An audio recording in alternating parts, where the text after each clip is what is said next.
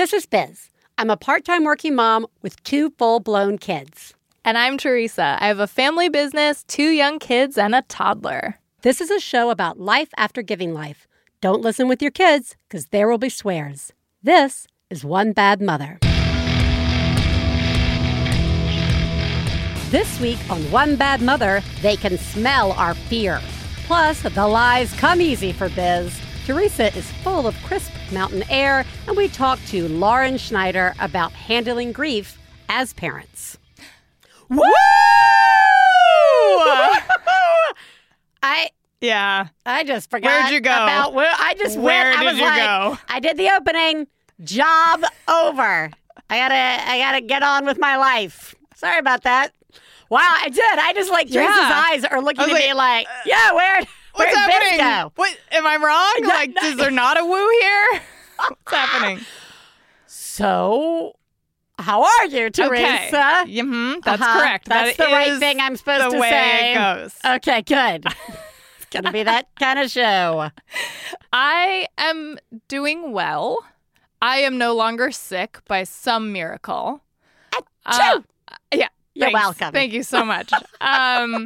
I spent last weekend, the long weekend for President's Day, up in the mountains with my family. Ooh. And some friends of ours and their young children. Oh. Which can be a sack of bananas. Yes, it as can. you all well know. Like a cabin of bananas. A real sack of real bananas. hefty sack. But I just had a nice time. These friends are great. They like my children, and my children like them. Oh, that's a plus. I mean, that helps. It's huge. Yeah. And people just got along, and we had a nice time. I mean, I don't, Yeah. I know. Huh. Biz is looking at me looking, waiting for the other shoe to drop.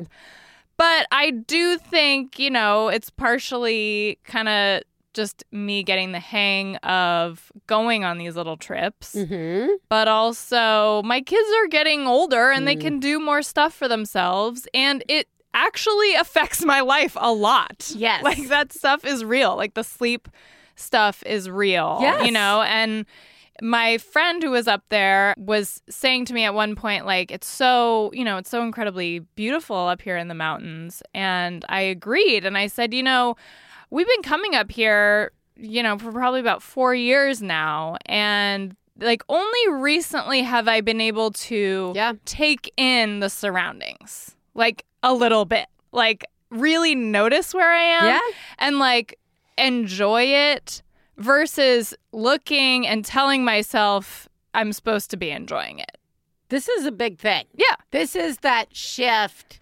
I don't think we give enough weight to the early years. And when people say early years, they think till 2, right? Yeah. And I'm like, no. It's we really do live in this weird place of the shark place. You're always going, you're always moving, you're always hypervigilance the whole night. And even till through sleep, you might have to get up. Yeah. And then when you crest, just when the age doesn't mean the problems are gone or the concerns are gone. It's that with the age comes a little less of that. Yeah. It's a different state. A little space there. It's a little space. Yeah. And that's real. Yeah. And I'm glad you got to enjoy some of it. Yeah, thanks. Yeah, that's nice. Thank you. How are you, Biz? I'm good. I had this experience. I just how fast lies now can come out of my mouth to the children. Yeah. And this was a pretty good one. It made me laugh. I wasn't even aware I was doing it until after it was done. And I was like, oh, phew, that was good. So Katie Bell and Ellis were making Valentines for us. Mm-hmm. And Katie Bell comes out and she's like, do we have paper? Yep. The paper's in the art supply box. Do we have paintbrushes? Yep. They're in the paintbrushes. Do we have glitter? No. We have no glitter. We have no glitter? Yeah. We have none. She's like, oh, okay. I was like, you'll figure something out. Okay. We do. I still have a drawer full of glitter from before, including that gold glitter that that Ellis, whoever my children are, dumped all over themselves in the car. Yeah. We still have glitter. Yeah. I just did not want them to use glitter. Yeah. I may even be becoming anti-glitter in the world. Sure. But I just was so impressed by like how fast I was just flat out, no, we have no glitter. It's all gone. Yeah. And we have like 5 bottles of glitter. That's amazing. Yeah. Yeah. So I felt good about that. Yeah.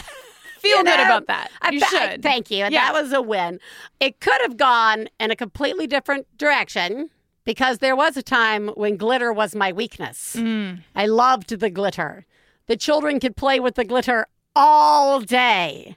And Katie Bell knows that, which I think ties in nicely to what we're going to talk about today, which is our children knowing our weaknesses.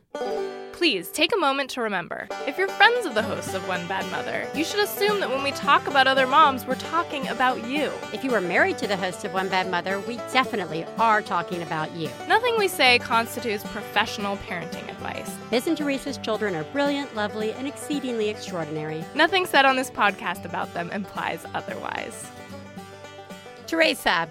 Beep, boop, boop, beep, bop, beep, boop. Ow, ow, stop pushing my buttons. Boop, boop. Stop. Your buttons.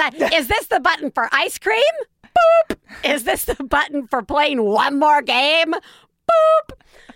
Our children, precious angels, may instinctively, I think we've spoken in the past about just nature has programmed children to figure out how to get what they need, like whining. Yes. We've talked about that. Yes. I want us to talk a little bit today about, like, do our kids, as they have gotten older, and it's less about, like, primary needs of, like, I need food, I need sleep, I need, wah.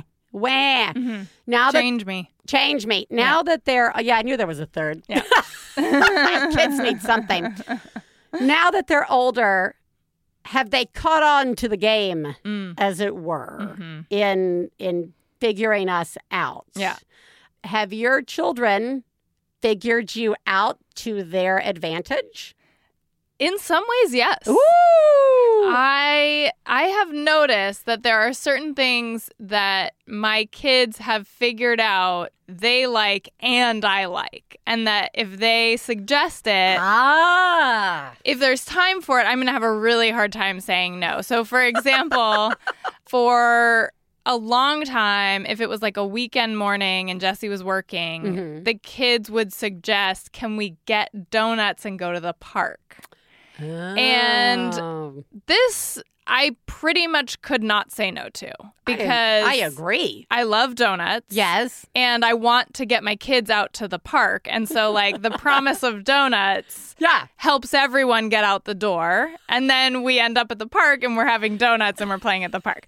So, like... Wait. Yeah. It's the reverse bribe. Yeah. Our bribes have come back. Yeah. To haunt us. It is the reverse bribe. It is they have my figured kids out. bribing me. Yeah. Yeah. Woo! Yes. You're exactly right. Surprise. They're bribing me. And it's the same with, like, family movie night. Oh, yeah. Which we don't really make it to the night because my kids go to bed pretty early, like, especially Curtis. But like, my kids will suggest on the weekend, can we have a family movie? And I like watching movies and I like making popcorn. So I have a really hard time saying no to that. Yeah. Like, I'm pretty much always like, let's figure out a way to do that. Like, I'll say yes to that, Like, It's interesting. And then there's also, like, the other way that this comes around that I've noticed is in asking for things. Yeah. Which I think is sort of a more gray area because my kids have realized that sometimes when they ask me for something, I will say yes. And sometimes I will say no. Right. This has the effect of making them ask for every possible thing all the time, just in case I might say yes. And I've noticed that this is one that, like, I don't think any of us have exactly figured out the formula, but, like, I know a lot of parents share this thing where for some reason books are okay. Which is, like, so odd. Like, books are okay. Books you can say yes to. They still fill up your house. Yeah. They are still expensive if you're buying them new. It's still like a consumer mentality of, like, give me more, give me the next one. There's amazing things about books. I often say yes to books. Yeah. But it's interesting that, like, that's, and it's the same with, like, you know, Curtis. He just turned 3. He has a lot of diverse interests, and he really loves, like, costumes and dressing up like his favorite characters. And most of the favorite characters that he's most into are, like, more male, but there's, like, a few girls that he likes to dress up as. So I've noticed that whenever he wants, like, an Elsa, like, the day he asked for an Elsa dress, I literally bought him a dress that day. Yeah. Like, there's, like, very few things where he can get it that easily, but I was like, oh my God, like, yes, of course you can have a dress. Like, and I think that is well-founded because I think in our society and in our culture, our kids are being given gendered gifts all the time, and nobody's going to buy him an Elsa dress unless he asks for it. Correct. So I think it's kind of it's a messed up scenario. Like, I feel okay that I did say yes and get it right away, but I also just think it's funny. Like, what does he think about that? Well, like, what does he think about? Because that's not so much about, because that's where I am. Like, I have a lot of gray areas too, where it's like, all right, Ellis is the same. If he asks for something completely non-traditional gender play toy wise, I'm like, you're like, you can have all today. the fucking ponies. Yeah, we're you gonna all play of them. all the Do ponies. you need a house for them? Do you need a house for the ponies? Do you need a dream books car for the them? ponies? Yeah. Whatever you need. Right? Fingernail polish for the ponies, whatever. Yeah. That is way more about me. Yeah. He's not manipulating me. He's not like, he hasn't figured that out. Yeah. Right? Yeah. So, and there's like a couple of those where I'm like, all right, he hasn't figured, or if it's like really small. Yeah, really small. It's really small. Yeah. And I'm going to be at Target anyway. It's really small. Okay, all right. Yeah. You get the really small one. Yeah. Right? Like, yeah. That's, again, I don't think he's figured it out. When he tries to get something that I've said no to, this is his attempt to persuade me. And I don't know where it came from, but it's pretty good. And it's, first there's several pleases. Please, I'll give you $1. Oh, yeah. And I'm like, Grace tries to buy things off me, too, all the time. And I'm like, make it 10 and we have a deal. But $1's not going to get it for you. All right, I'll give you 10. No. That's not. Yeah. So, like, that's so funny. He's not very good yet at, like, the button pushing. Yeah. Right? Katie Bell has figured out one thing, and that is if she's had, like, a really bad day, right? Like something, because we're in the place now of, like, you know, everybody went, we all said we were going to go to this, and then they weren't there. They had changed locations, and no one had told me, like, at school, like, for like lunch social or things. for social stuff. Yeah. Yeah, and I'm just like, that sucks. Yeah. You know, I know it's not life-ending, but, like, if it's been a particularly, like, brought to tears kind of day, you know, she knows that she can probably get a little something extra, like a little extra TV time or a little ice cream maybe at a time that's not dessert, right? Yeah. And I am kind of like, all right. Like, you know, you need a nice thing. I'll take care of you. Yeah. I will take care of you. Yeah. And there are times where I can't because, like, I know it's not that bad and she's just, like, trying to get something. Yeah. And I try and limit that, right? There's something that I think she does, and she thinks she's getting it for one reason, but I'm actually giving in for another reason, and that will be, like, playing a game at night before bed, right? Like, so let's say, or any activity.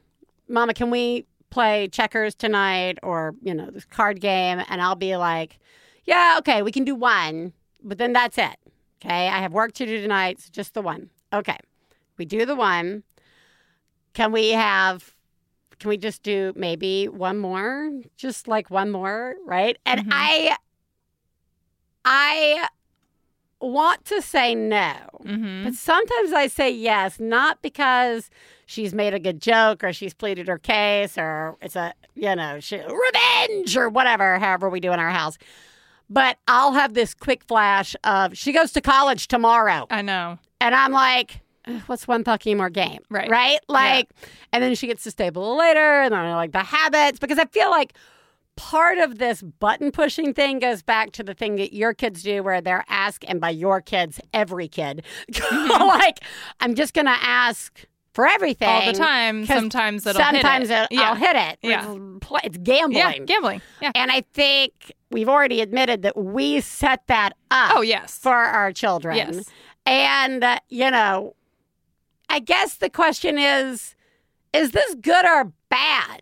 Like, is it bad that they push our buttons if it's something that's enjoyable, like going to the park and getting donuts? Yeah. Or playing an extra game with your child, right? Yeah. Like, where does this land in the grand scheme of parenting concerns? Is it slippery slope? Is it spoiling? Yeah. I think I'm inclined to think that, like, most of it is pretty innocent on all sides and can lead to us having enjoyable experiences together. Even if it is buying your kid something from Target that they want, sometimes that makes everyone really happy. Like, sometimes that's not. But I think the way that it goes, that things kind of go wrong in my family with this is when it isn't totally clear what the expectations are on all sides as far as like why they're getting something now and not another time, or why I'm saying yes and I'm in a good mood now and later I'm like, stop asking for things. Like, that's a little bit of a tough one. Like, I think it's really, like, I think our kids are working so hard to try to understand what our rules are and what their boundaries are. And they are pushing boundaries because they're trying to figure out what the actual boundaries are. Right. And so if they don't have a good, solid sense of what those are, and they're continuing to kind of try and fail over and over, that is going to make me upset. Oh, yeah. I'm going to get stressed out. And then they're going to see that I'm stressed out, but maybe not understand what went wrong and just feel bad about it. Right. Which I think is a real reason to try to, like, get some clarity on some of this stuff. Yeah. Because it just does, like, you're right. I think if my kids know that most of the time on the weekend, if they ask for these particular activities, I'm going to say yes.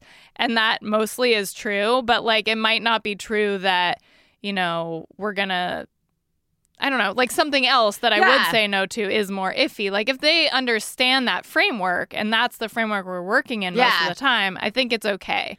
It's more that other There's just a lot of gray. Yeah, like, because I'm in a good mood, I'm going to say yes to something today. I almost think it, tell me what you think about this, but I almost think it's okay to say, like, I feel like, and I don't know if it works, but I feel like a lot of times I want to say, like, hey, this is a special, kind of like a special occasion, a special treat, when we go for something like that. But then the effect that has is, like, I've noticed, like I was talking about last week, Oscar with the dairy. Yeah. Like, sometimes saying yes, sometimes saying no. He's now gotten in the habit of, when he's asking for it, he'll say, Mom, do you think just for this, like, special time that we could? Yeah. And I'm Katie like, Bell and Ellis and both it's a use tough that one. because I'm like, yes, I know I set you up with this language, but this isn't really a special time. Like, just there's nothing. Tuesday. This is just Tuesday. Yeah. Like, and so I think that it really is that, like, actions speak louder than words thing. Like, you can say all you want, your reasoning behind something. Oh, yeah. But, like, what they're getting from it is sometimes everything they want. Yeah, sometimes everything they want. Yeah, true.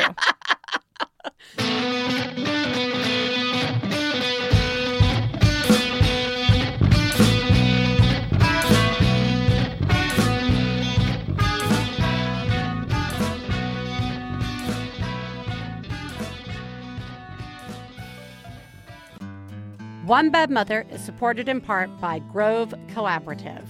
I have been trying to switch the products that I use in my house to more environmentally friendly products with sustainability and almost zero impact on our planet. And that is a rabbit hole that is very easy to fall down on most websites. And that is where Grove Collaborative comes in to solve that problem.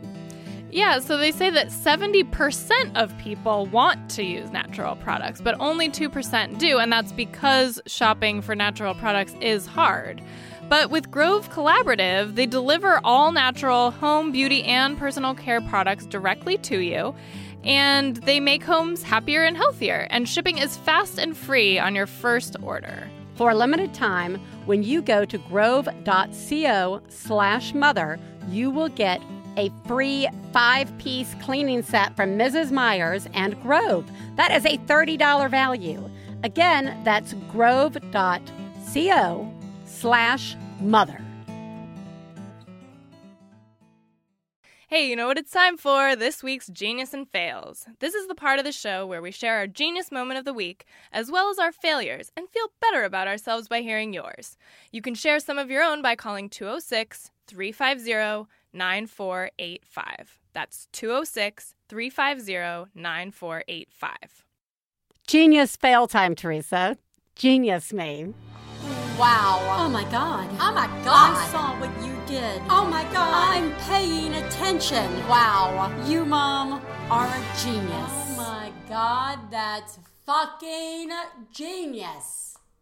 So the crib is gone, and the room that Oscar and Curtis sleep in now, for the first time in several years, looks like a regular bedroom. It has a bunk bed. Ooh. It has a desk for Oscar to work at, which he loves. And then it has like a little space for each of them to like keep their clothes and their stuff. And then it has a chair to sit in, like a big chair for like reading with a parent or whatever. That's so nice. And it's just, I did it. You know, I built the stuff. Yeah. I put everything, you know, I reorganized everything. And I feel really good that they have like what is no longer just like sleeping quarters. Yeah. It's now like a room that they can use and enjoy. Good job. Thank you. Good job. Thanks.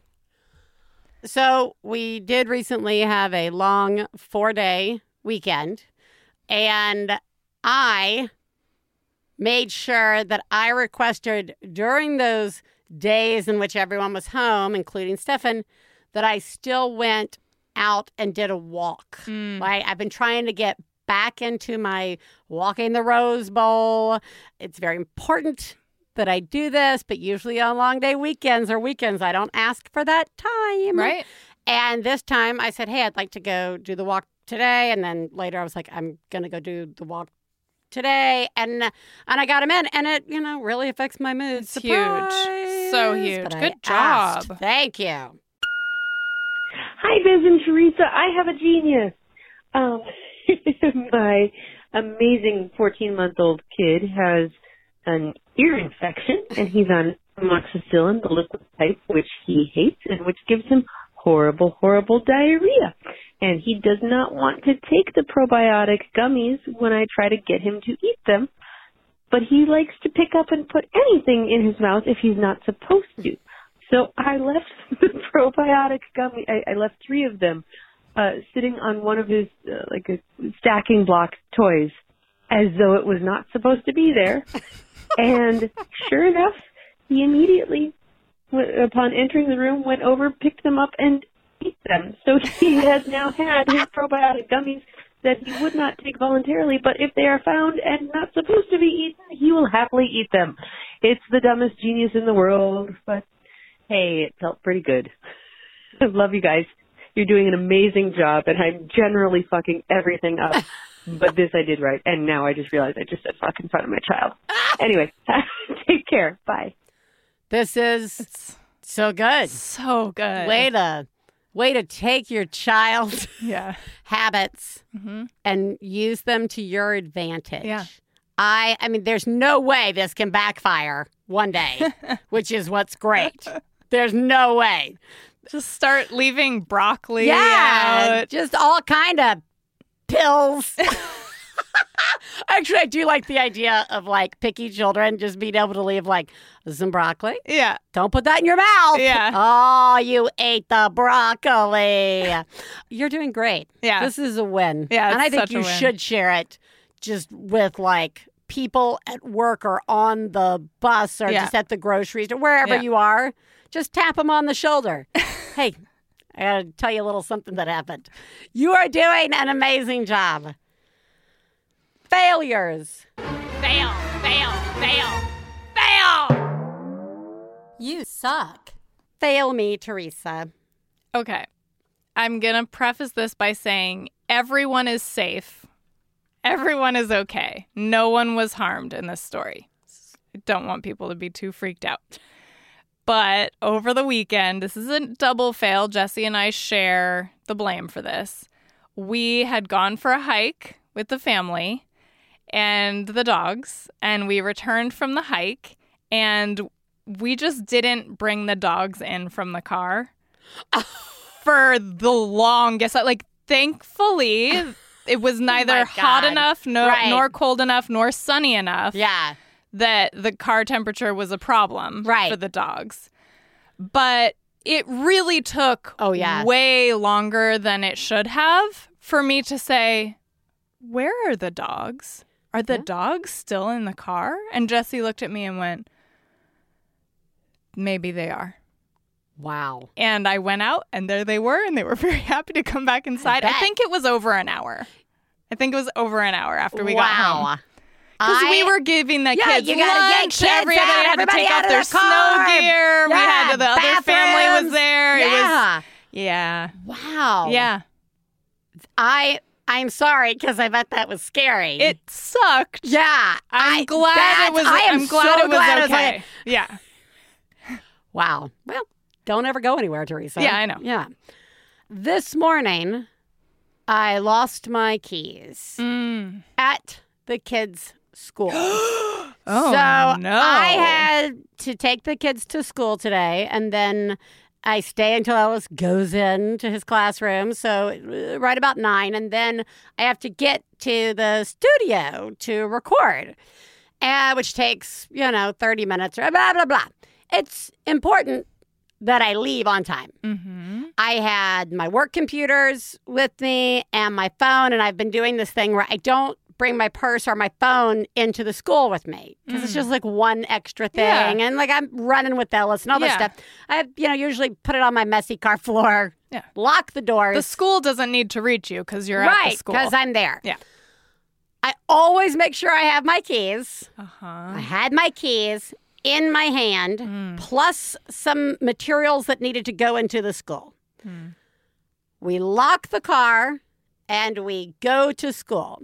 We go by his classroom to return all the artwork of all the children that accidentally came home with us the week before. It's like, this isn't Ellis's artwork. In fact, it's 24 pages of not Ellis's artwork. We then go to the school bulletin board that I am now in charge of and put up some new materials. And then Ellis and I do what we always do, which is race each other around the school track 4 or 5 times. Then it's time to go. And I say goodbye to Ellis, and I no longer have those papers with me in my hand, but I also realize I no longer have my keys. And I go back to the classroom. They're not there. I go back to the bulletin board. They're not there. I go back outside, and I start walking the racetrack to see if they're there. They're not there. And I'm starting to think, I don't even have my phone Yeah. to, call Stefan. This is going to, are they in my...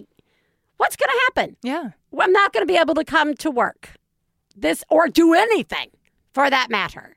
And then I was like, I guess I'll go check the kids' lost and found, which is this box of just sweatshirts and water bottles that's outside. And laying on top were my keys. Oh, somebody had picked them found up them and and put put them them there. in the lost and found. So, yeah, I'm like, I really didn't know where they were. Right. And you'll never know where they were. I'll never know where they were. Yeah. Yeah. You'll probably do it again. I'm going to do it another again day. like 18 more times, guys. But now I know to speed the process up by go to the checking out Lost Lost and Found.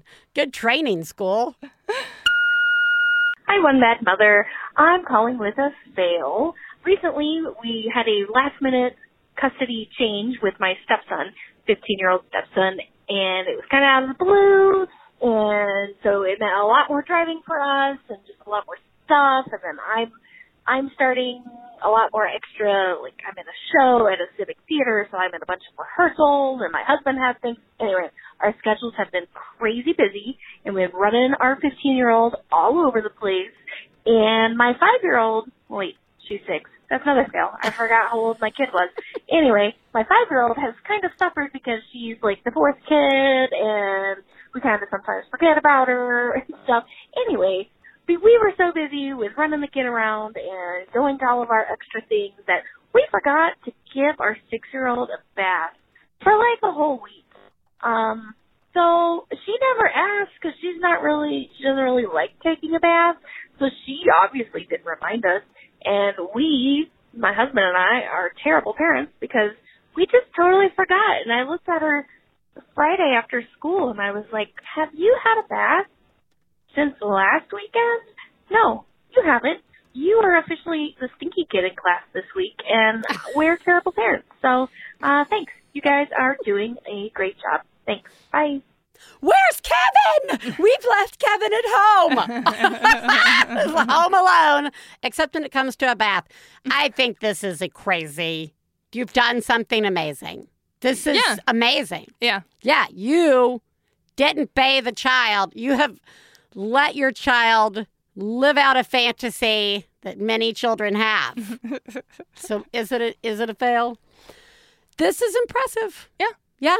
Yeah, it's your fault for having kids in your house and trying to get anything done and trying to be in charge and responsible of all the needs that need to be met of your family. I see it as sort of a gift. Oh. Like, your brain just did this for you. Your brain realized, this is not going to be the end of the world. Yeah. But you didn't have to. The gift is you didn't have to actually make that decision. Yeah. Or go to the trouble of doing a bath when you were exhausted and busy. So. Thank you, Brain. Yeah, thanks, Brain. You are the greatest mom I've ever known. I love you, I love you. When I have a problem, I call you on the phone. I love you, I love you. One Bad Mother is supported in part by Care.com. Care.com offers a platform for all kinds of family care services, from child and senior care to pet and house care. Biz and I both have premium memberships with Care.com. It's the largest network of local caregivers, and it's dedicated to making it easy to find, manage, and pay for care. They offer reviews and background checks to help guide families through the hiring process. To save 30% off of a Care.com premium membership, visit care.com/badmother. Hey, Teresa, let's call someone today.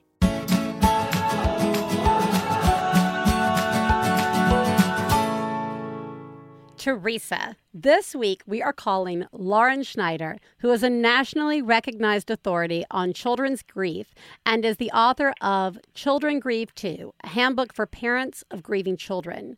She is the clinical director of child and adolescent programs for Our House Grief Support Center. Welcome, Lauren.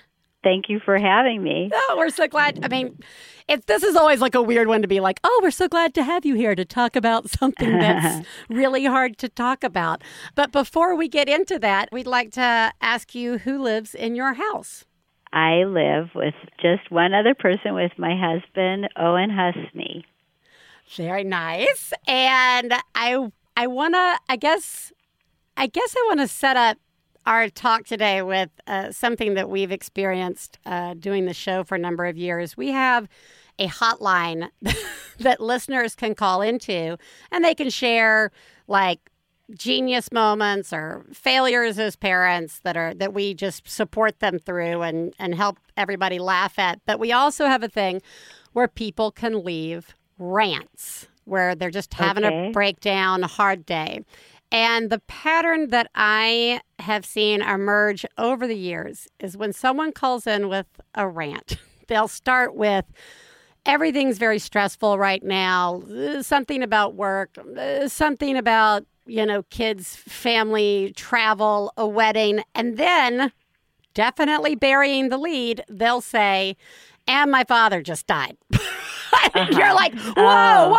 That's like, that should have been like first, right? And it's led us to talk a little bit about, as parents, as people with kids in our house, when we experience grief, the loss of one of our own parents or a loved one, I feel like there's this like image of, I'm going to be strong for my children, and I'm going to, only focus. I don't want to let them see me crying or upset. And we basically wind up maybe even ignoring our own need to grieve. And I want to start there and ask, is that normal? and how do we? I think that that's normal to want to do that. Yeah. But it's a very hard thing to actually do that. I agree. So, yeah. So what happens is, the grown-up, whoever they are, the caregiver for the child in the house, is trying really hard to, put up a brave front and be there for the child and hide their grief.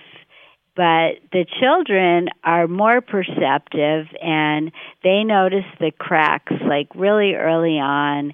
And it's also confusing for the children because the children are feeling their own sadness, and they're looking at these grown-ups who are putting on this false front, and it sends very mixed messages to the child. When the facade does start to crumble, the children see their parents as very fragile and feel the need to take care of their parent or guardian. And that sets up this dynamic that then continues throughout sometimes the entire first year of that mourning process. How should we handle that situation differently as the parent? Is it beneficial to just let it all out? How? Well, you want to think of yourself as a role model because children look to their grown-ups for modeling how to act in new situations. So say the first family member comes along who dies. Let's say it's a grandma or great-grandparent. They need information for how to be present in this new situation. And it is a wonderful opportunity for adults to role model for their child that it's okay to show your tears, and it's also okay to tell stories of what you loved about the person who died, to laugh about the funny moments you shared, and that those things are all compatible with each other, that sometimes you're sad and other times you remember a happy time and you can laugh, and that's all part of the grieving process, that is normal. When we experience a loss, there is usually a time period where we have a lot of people helping us right after the loss. And then everyone goes back to their lives. But we're, we are still there in a state of grief. What are some ways that people can get support when they're grieving outside of family and friends? And I think, again, as people with kids in our house or other adults in our house, if we're maybe caregiving for our own parents, time is a real factor there. So that's true. Yeah. That gets in the way sometimes of adults seeking out help for themselves, because and this is something that I see all the time at our house is the adult will call first for support for their child because the adult cannot tolerate, number one, seeing their child in pain, and number two, can't handle the thought that this death is going to change their child and have a negative impact on their child's development, neither of which is really necessarily true. So they call and they're like, I need to get my child in a group or something like that, when in actuality, the child is not ready to be in a group. The child probably is coping fine in the initial month or two after the death because they cope very differently. It's the adult that needs support. They need somebody to go to, whether it's to support their own grieving process or just to help them brainstorm how to be there for their child, how to talk to their child, how to explain, what's happening in the family. Who would I think, again, something that we've talked about a lot is when we need help ourselves, whether it be a doctor's appointment or fixing the car or therapy or help, that can easily fall to the bottom of the list because it's too much. I don't have time for that. Mm-hmm. This is really hard. Or I wouldn't even know where to begin. So especially, I feel like in this situation, in trying to find support for grief, where would I even begin? Well, depending on where you live in the United States, there are grief support centers like our house that offer programming for adults and for children that are support groups, not necessarily therapy. And that may be the thing that's missing most for people is somebody their own age who's going through the same thing that knows what it feels like, that they can share it with. Because if you're in that parenting demographic, which is like 25 to 49, let's say, you probably don't have a friend who's had a spouse or partner who died or a child that died. And so you really need to have somebody your own age who understands that, that life cycle occurrence that you can share it with. And now, your reactions to that, your grief response, is a natural response, not a mental illness. So most of the grief support centers are just support centers with volunteers leading support groups, not mental health centers. On the other hand, some people don't want to be in a group. They want one-on-one support. And for them, they're going to want to find a therapist that they can go to if their support system, their natural support system, meaning their friends and family, are not providing them the kind of support they need. My caveat for that is that most mental health clinicians, now this means psychologists, social workers, and marriage and family therapists, do not know anything about how to do grief counseling or grief therapy. They don't know how to do it. And so it really behooves the griever to get a referral to somebody who's experienced and has training in doing grief therapy. So the way you can find those people would be to call a hospice program. The hospital social worker can offer referrals, hopefully, in your area. Sometimes a clergy person has a list of referrals for grief therapists, or if you're lucky enough to be in a community with a grief support center, like at our house, we have a list of people we have vetted that we know have been through our training and are qualified grief therapists. Can you talk a little bit about why people might avoid grief counseling? Well, they're afraid of the pain, afraid if they let it out, that they'll start crying and they'll never stop crying, that it'll hurt too much, that they won't be able to handle the pain. So they choose to bury it instead, to numb it, with substances or work. But you can't do that. You can't avoid the grief forever, and it is going to have to be acknowledged at some point.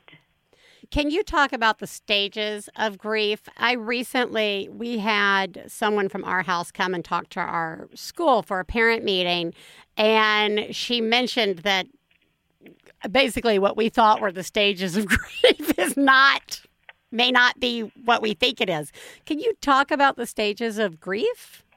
Elizabeth Kubler-Ross's 5 stages of death and dying were initially written to describe what human beings experience when they find out that they're dying, because she was working with patients in a hospital.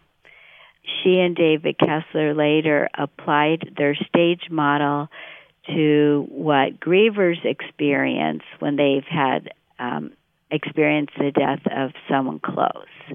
And then they wrote about that in a second book called On Grief and Grieving. So their original 5 stages, denial, anger, bargaining, blame, and acceptance, were then applied to the grief process as well.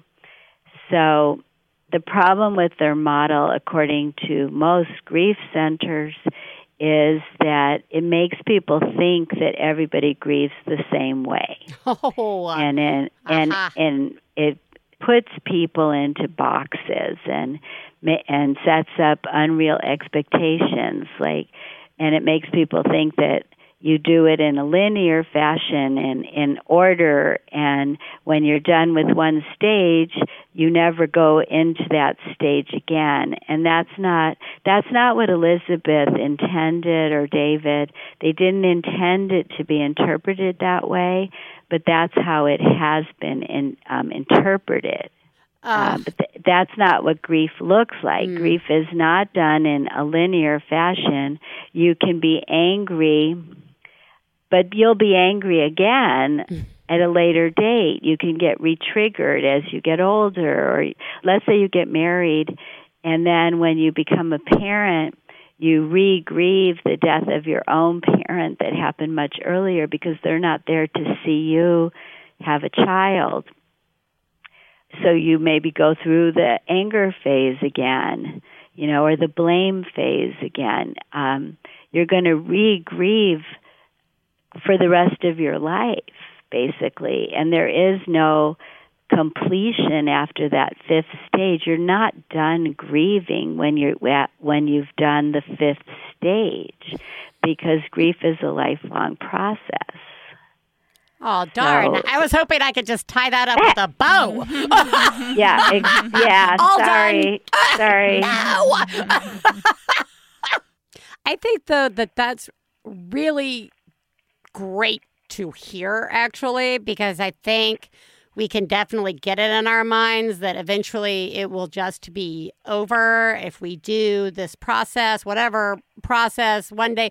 But to hear, no, grief is with you forever, and it's going to appear in different forms and you're going to, go up and down and back and forth with it, actually helps, because the expectation is now gone, of right. winning. Well, you can be grief. Kinder to yourself. Yeah. Speaking of kindness, how do we, as friends, how can we be supportive of a friend who's grieving? What are things that we can say that's helpful or do that's helpful, and what should we just definitely avoid doing? One thing you can't expect a griever to do is tell you what they need. What can so you don't call them up and say, what can I do to help?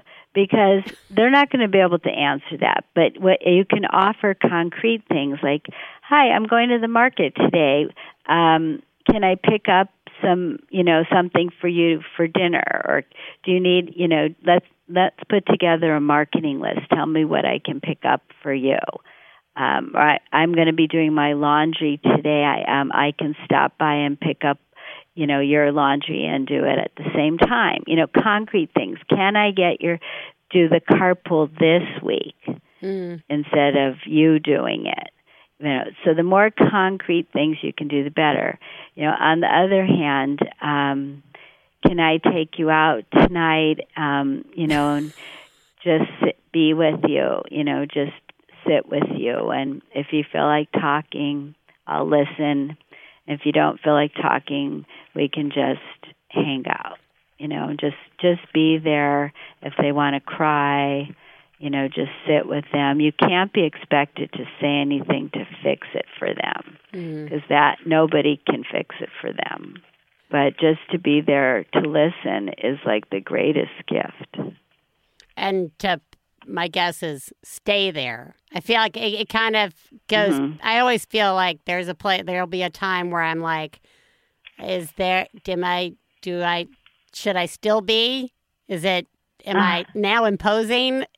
Do you want, we've joked about this. Not run away. Yeah, not run away. I think it's we've talked about this with when there's a brand new baby in your house, however that brand new baby got there, people are like, here, let's help. Here's some food. And then they're gone, but you're still like, wait, there's possibly the rest of my life is with this child and I still need help. Yeah. So I think, just remembering that grief is forever on some level, we as friends can be also there forever. Right, like level. Remembering the person who died's birthday, remembering the date of the death, showing up on those days, calling. Like, I know, call the day before. I know tomorrow would have been your mom's birthday. Just wanted to check in with you and see how you're doing today. Do you have any plans for what you're going to do tomorrow for her birthday? So remembering important days or at the holidays. A lot of grievers experience loneliness at holidays.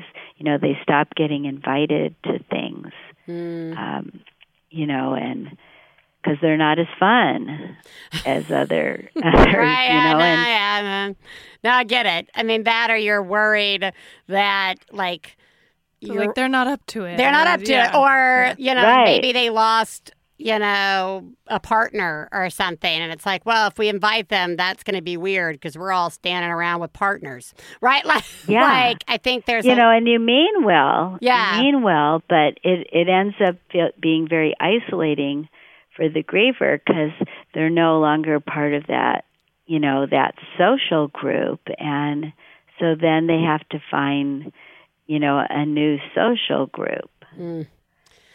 Lauren, I just want to say thank you so much for joining us. This was incredibly helpful and insightful and such a good, not even a reminder for those of us who didn't know how to help in the first place or what to expect in the first place. This was really good information, and we really appreciate it and appreciate the work you do with Our House, the Grief Support Center here in Pasadena. And, I thank you so much, and we'll make sure we link people for having me. Yeah, to your book as well as other resources.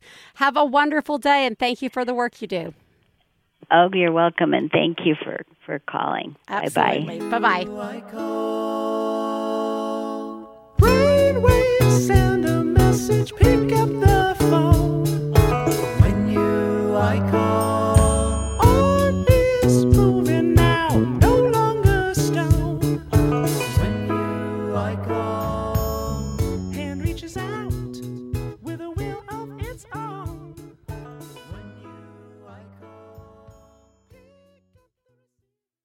Hey, I'm Janet Varney, and like many of you, some more recent than others, I used to be a teenager. In fact, just about all of my friends were too, including wonderful women like Alison Brie. I'm dead center on the balance beam. And this is like a big gym. All the kids' parents are there watching. I have to stop, like, you know, when you have to pee so bad and you can't even move. And then I just go. I just pee right in the middle of the high balance beam. So join me every week on the JV Club podcast, where I speak with complicated, funny, messy humans as we reminisce about our adolescences and how they led us to becoming who we are. Find it every Thursday on Maximum Fun.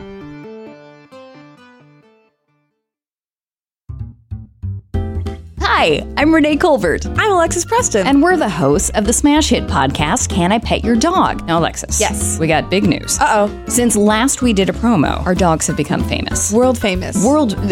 Stars on the Hollywood Walk of Fame. Second big news. Mm-hmm. The reviews are in. Mm-hmm. Take yourself to Apple Podcasts. You know what you're going to hear? We're happy. It's true. We're a delight, a great distraction from the world. I like that part a lot. So if that's what you guys are looking for, you got to check out our show. But what else can they expect? We've got dog tech, dog news, celebrities with their dogs, all dog things. All the dog things. So if that interests you, well, get yourself on over to Maximum Fun every Tuesday.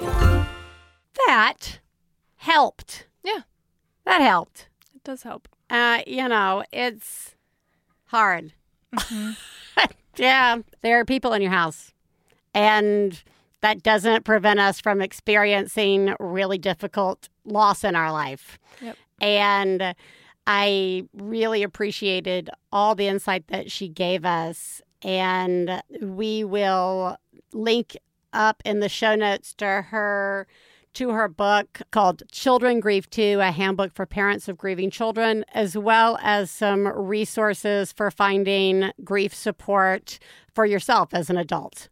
Speaking of support, let's listen to a mom have a breakdown. So this is not exactly a rant, but I just need to be reminded that I'm doing a good job.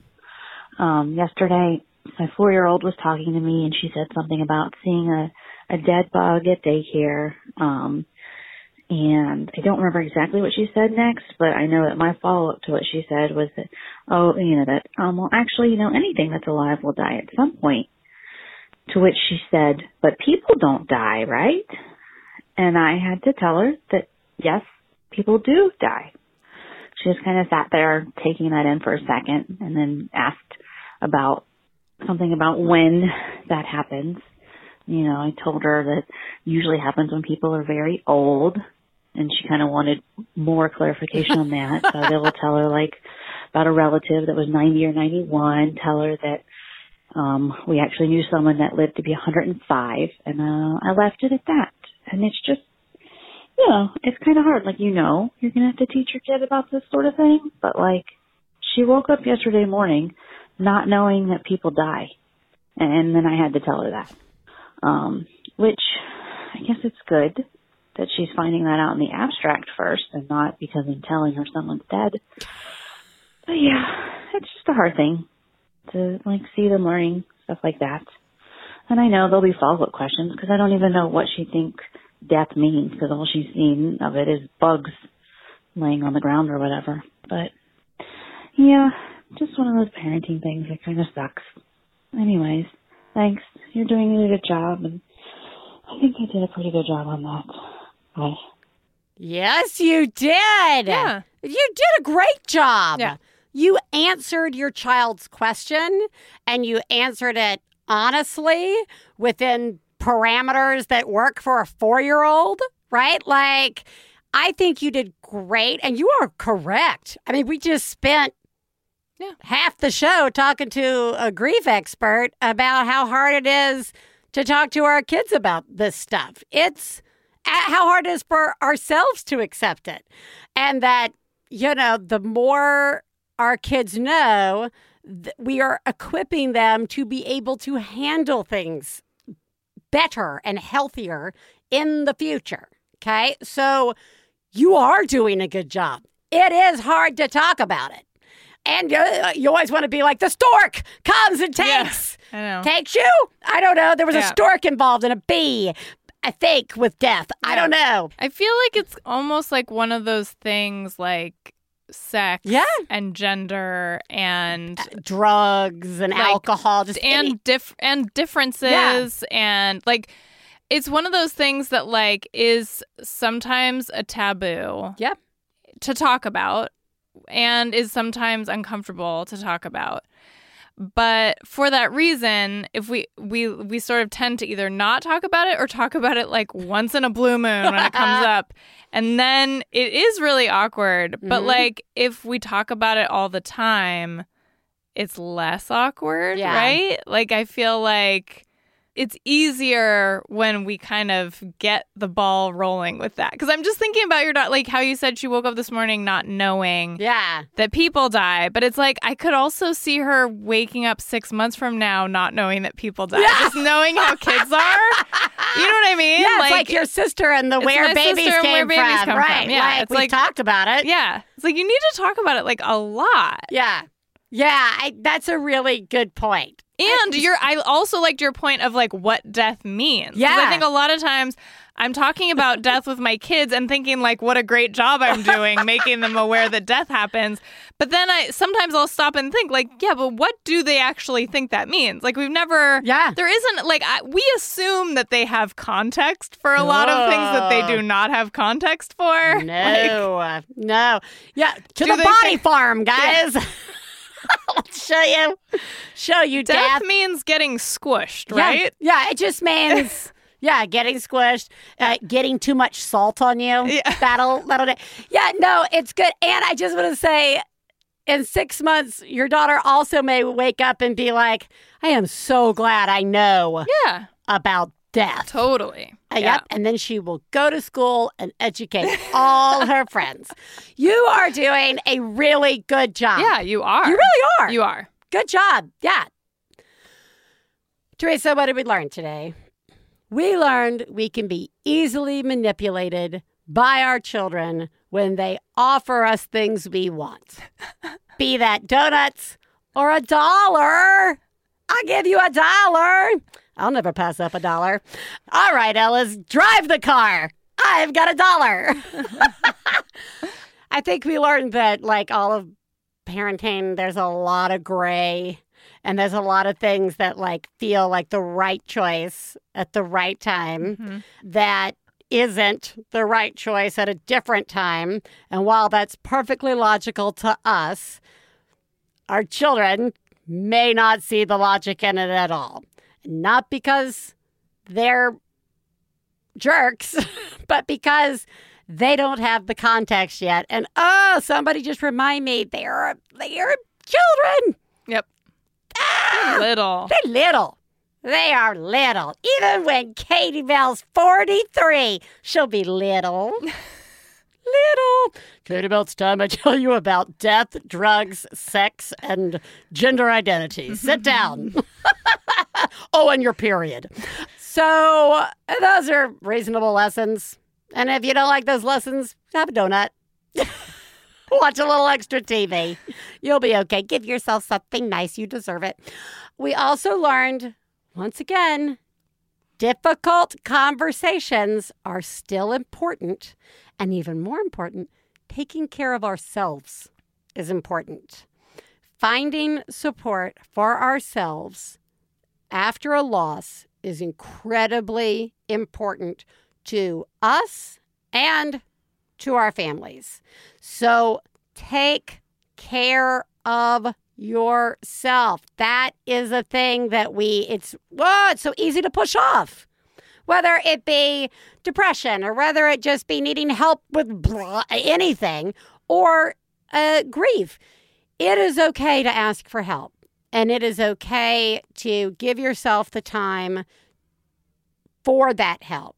And as friends of people who are grieving, I thought she gave us great ideas for how to help, which could include supporting somebody and finding that grief support and helping watch their kids or just be there so that they can go, right? Like, I don't know, just all boils down to being nice to each other, trying to remember we don't know what the other person is going through, and to just try to listen and be kind.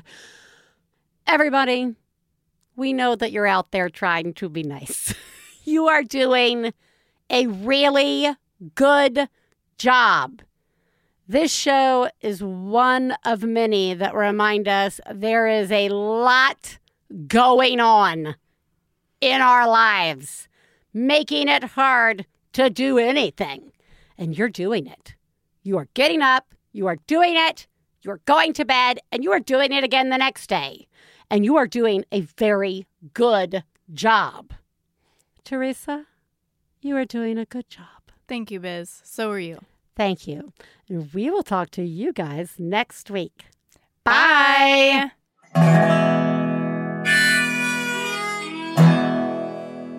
I got to low down mama blues. I got to low down mama blues.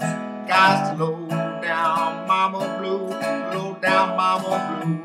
Got to low down mama blues. Got to low down mama blues. You know that's right. We'd like to thank Max Fun, our producer, Hannah Smith, our husbands, Stephen Lawrence and Jesse Thorne, our perfect children who provide us with inspiration to say all these horrible things, and of course, you, our listeners. To find out more about the songs you heard on today's podcast and more about the show, please go to MaximumFun.org/OneBadMother. For information about live shows, our book, and press, please check out OneBadMotherPodcast.com. One Bad Mother is a member of the Maximum Fun family of podcasts. To support the show, go to MaximumFun.org/donate. Well, Daddy, baby, fuss and fight, got low down mama blue. Oh, said Daddy, baby, fuss and fight, got low down mama blue. MaximumFun.org. Comedy and culture. Artist owned. Audience supported.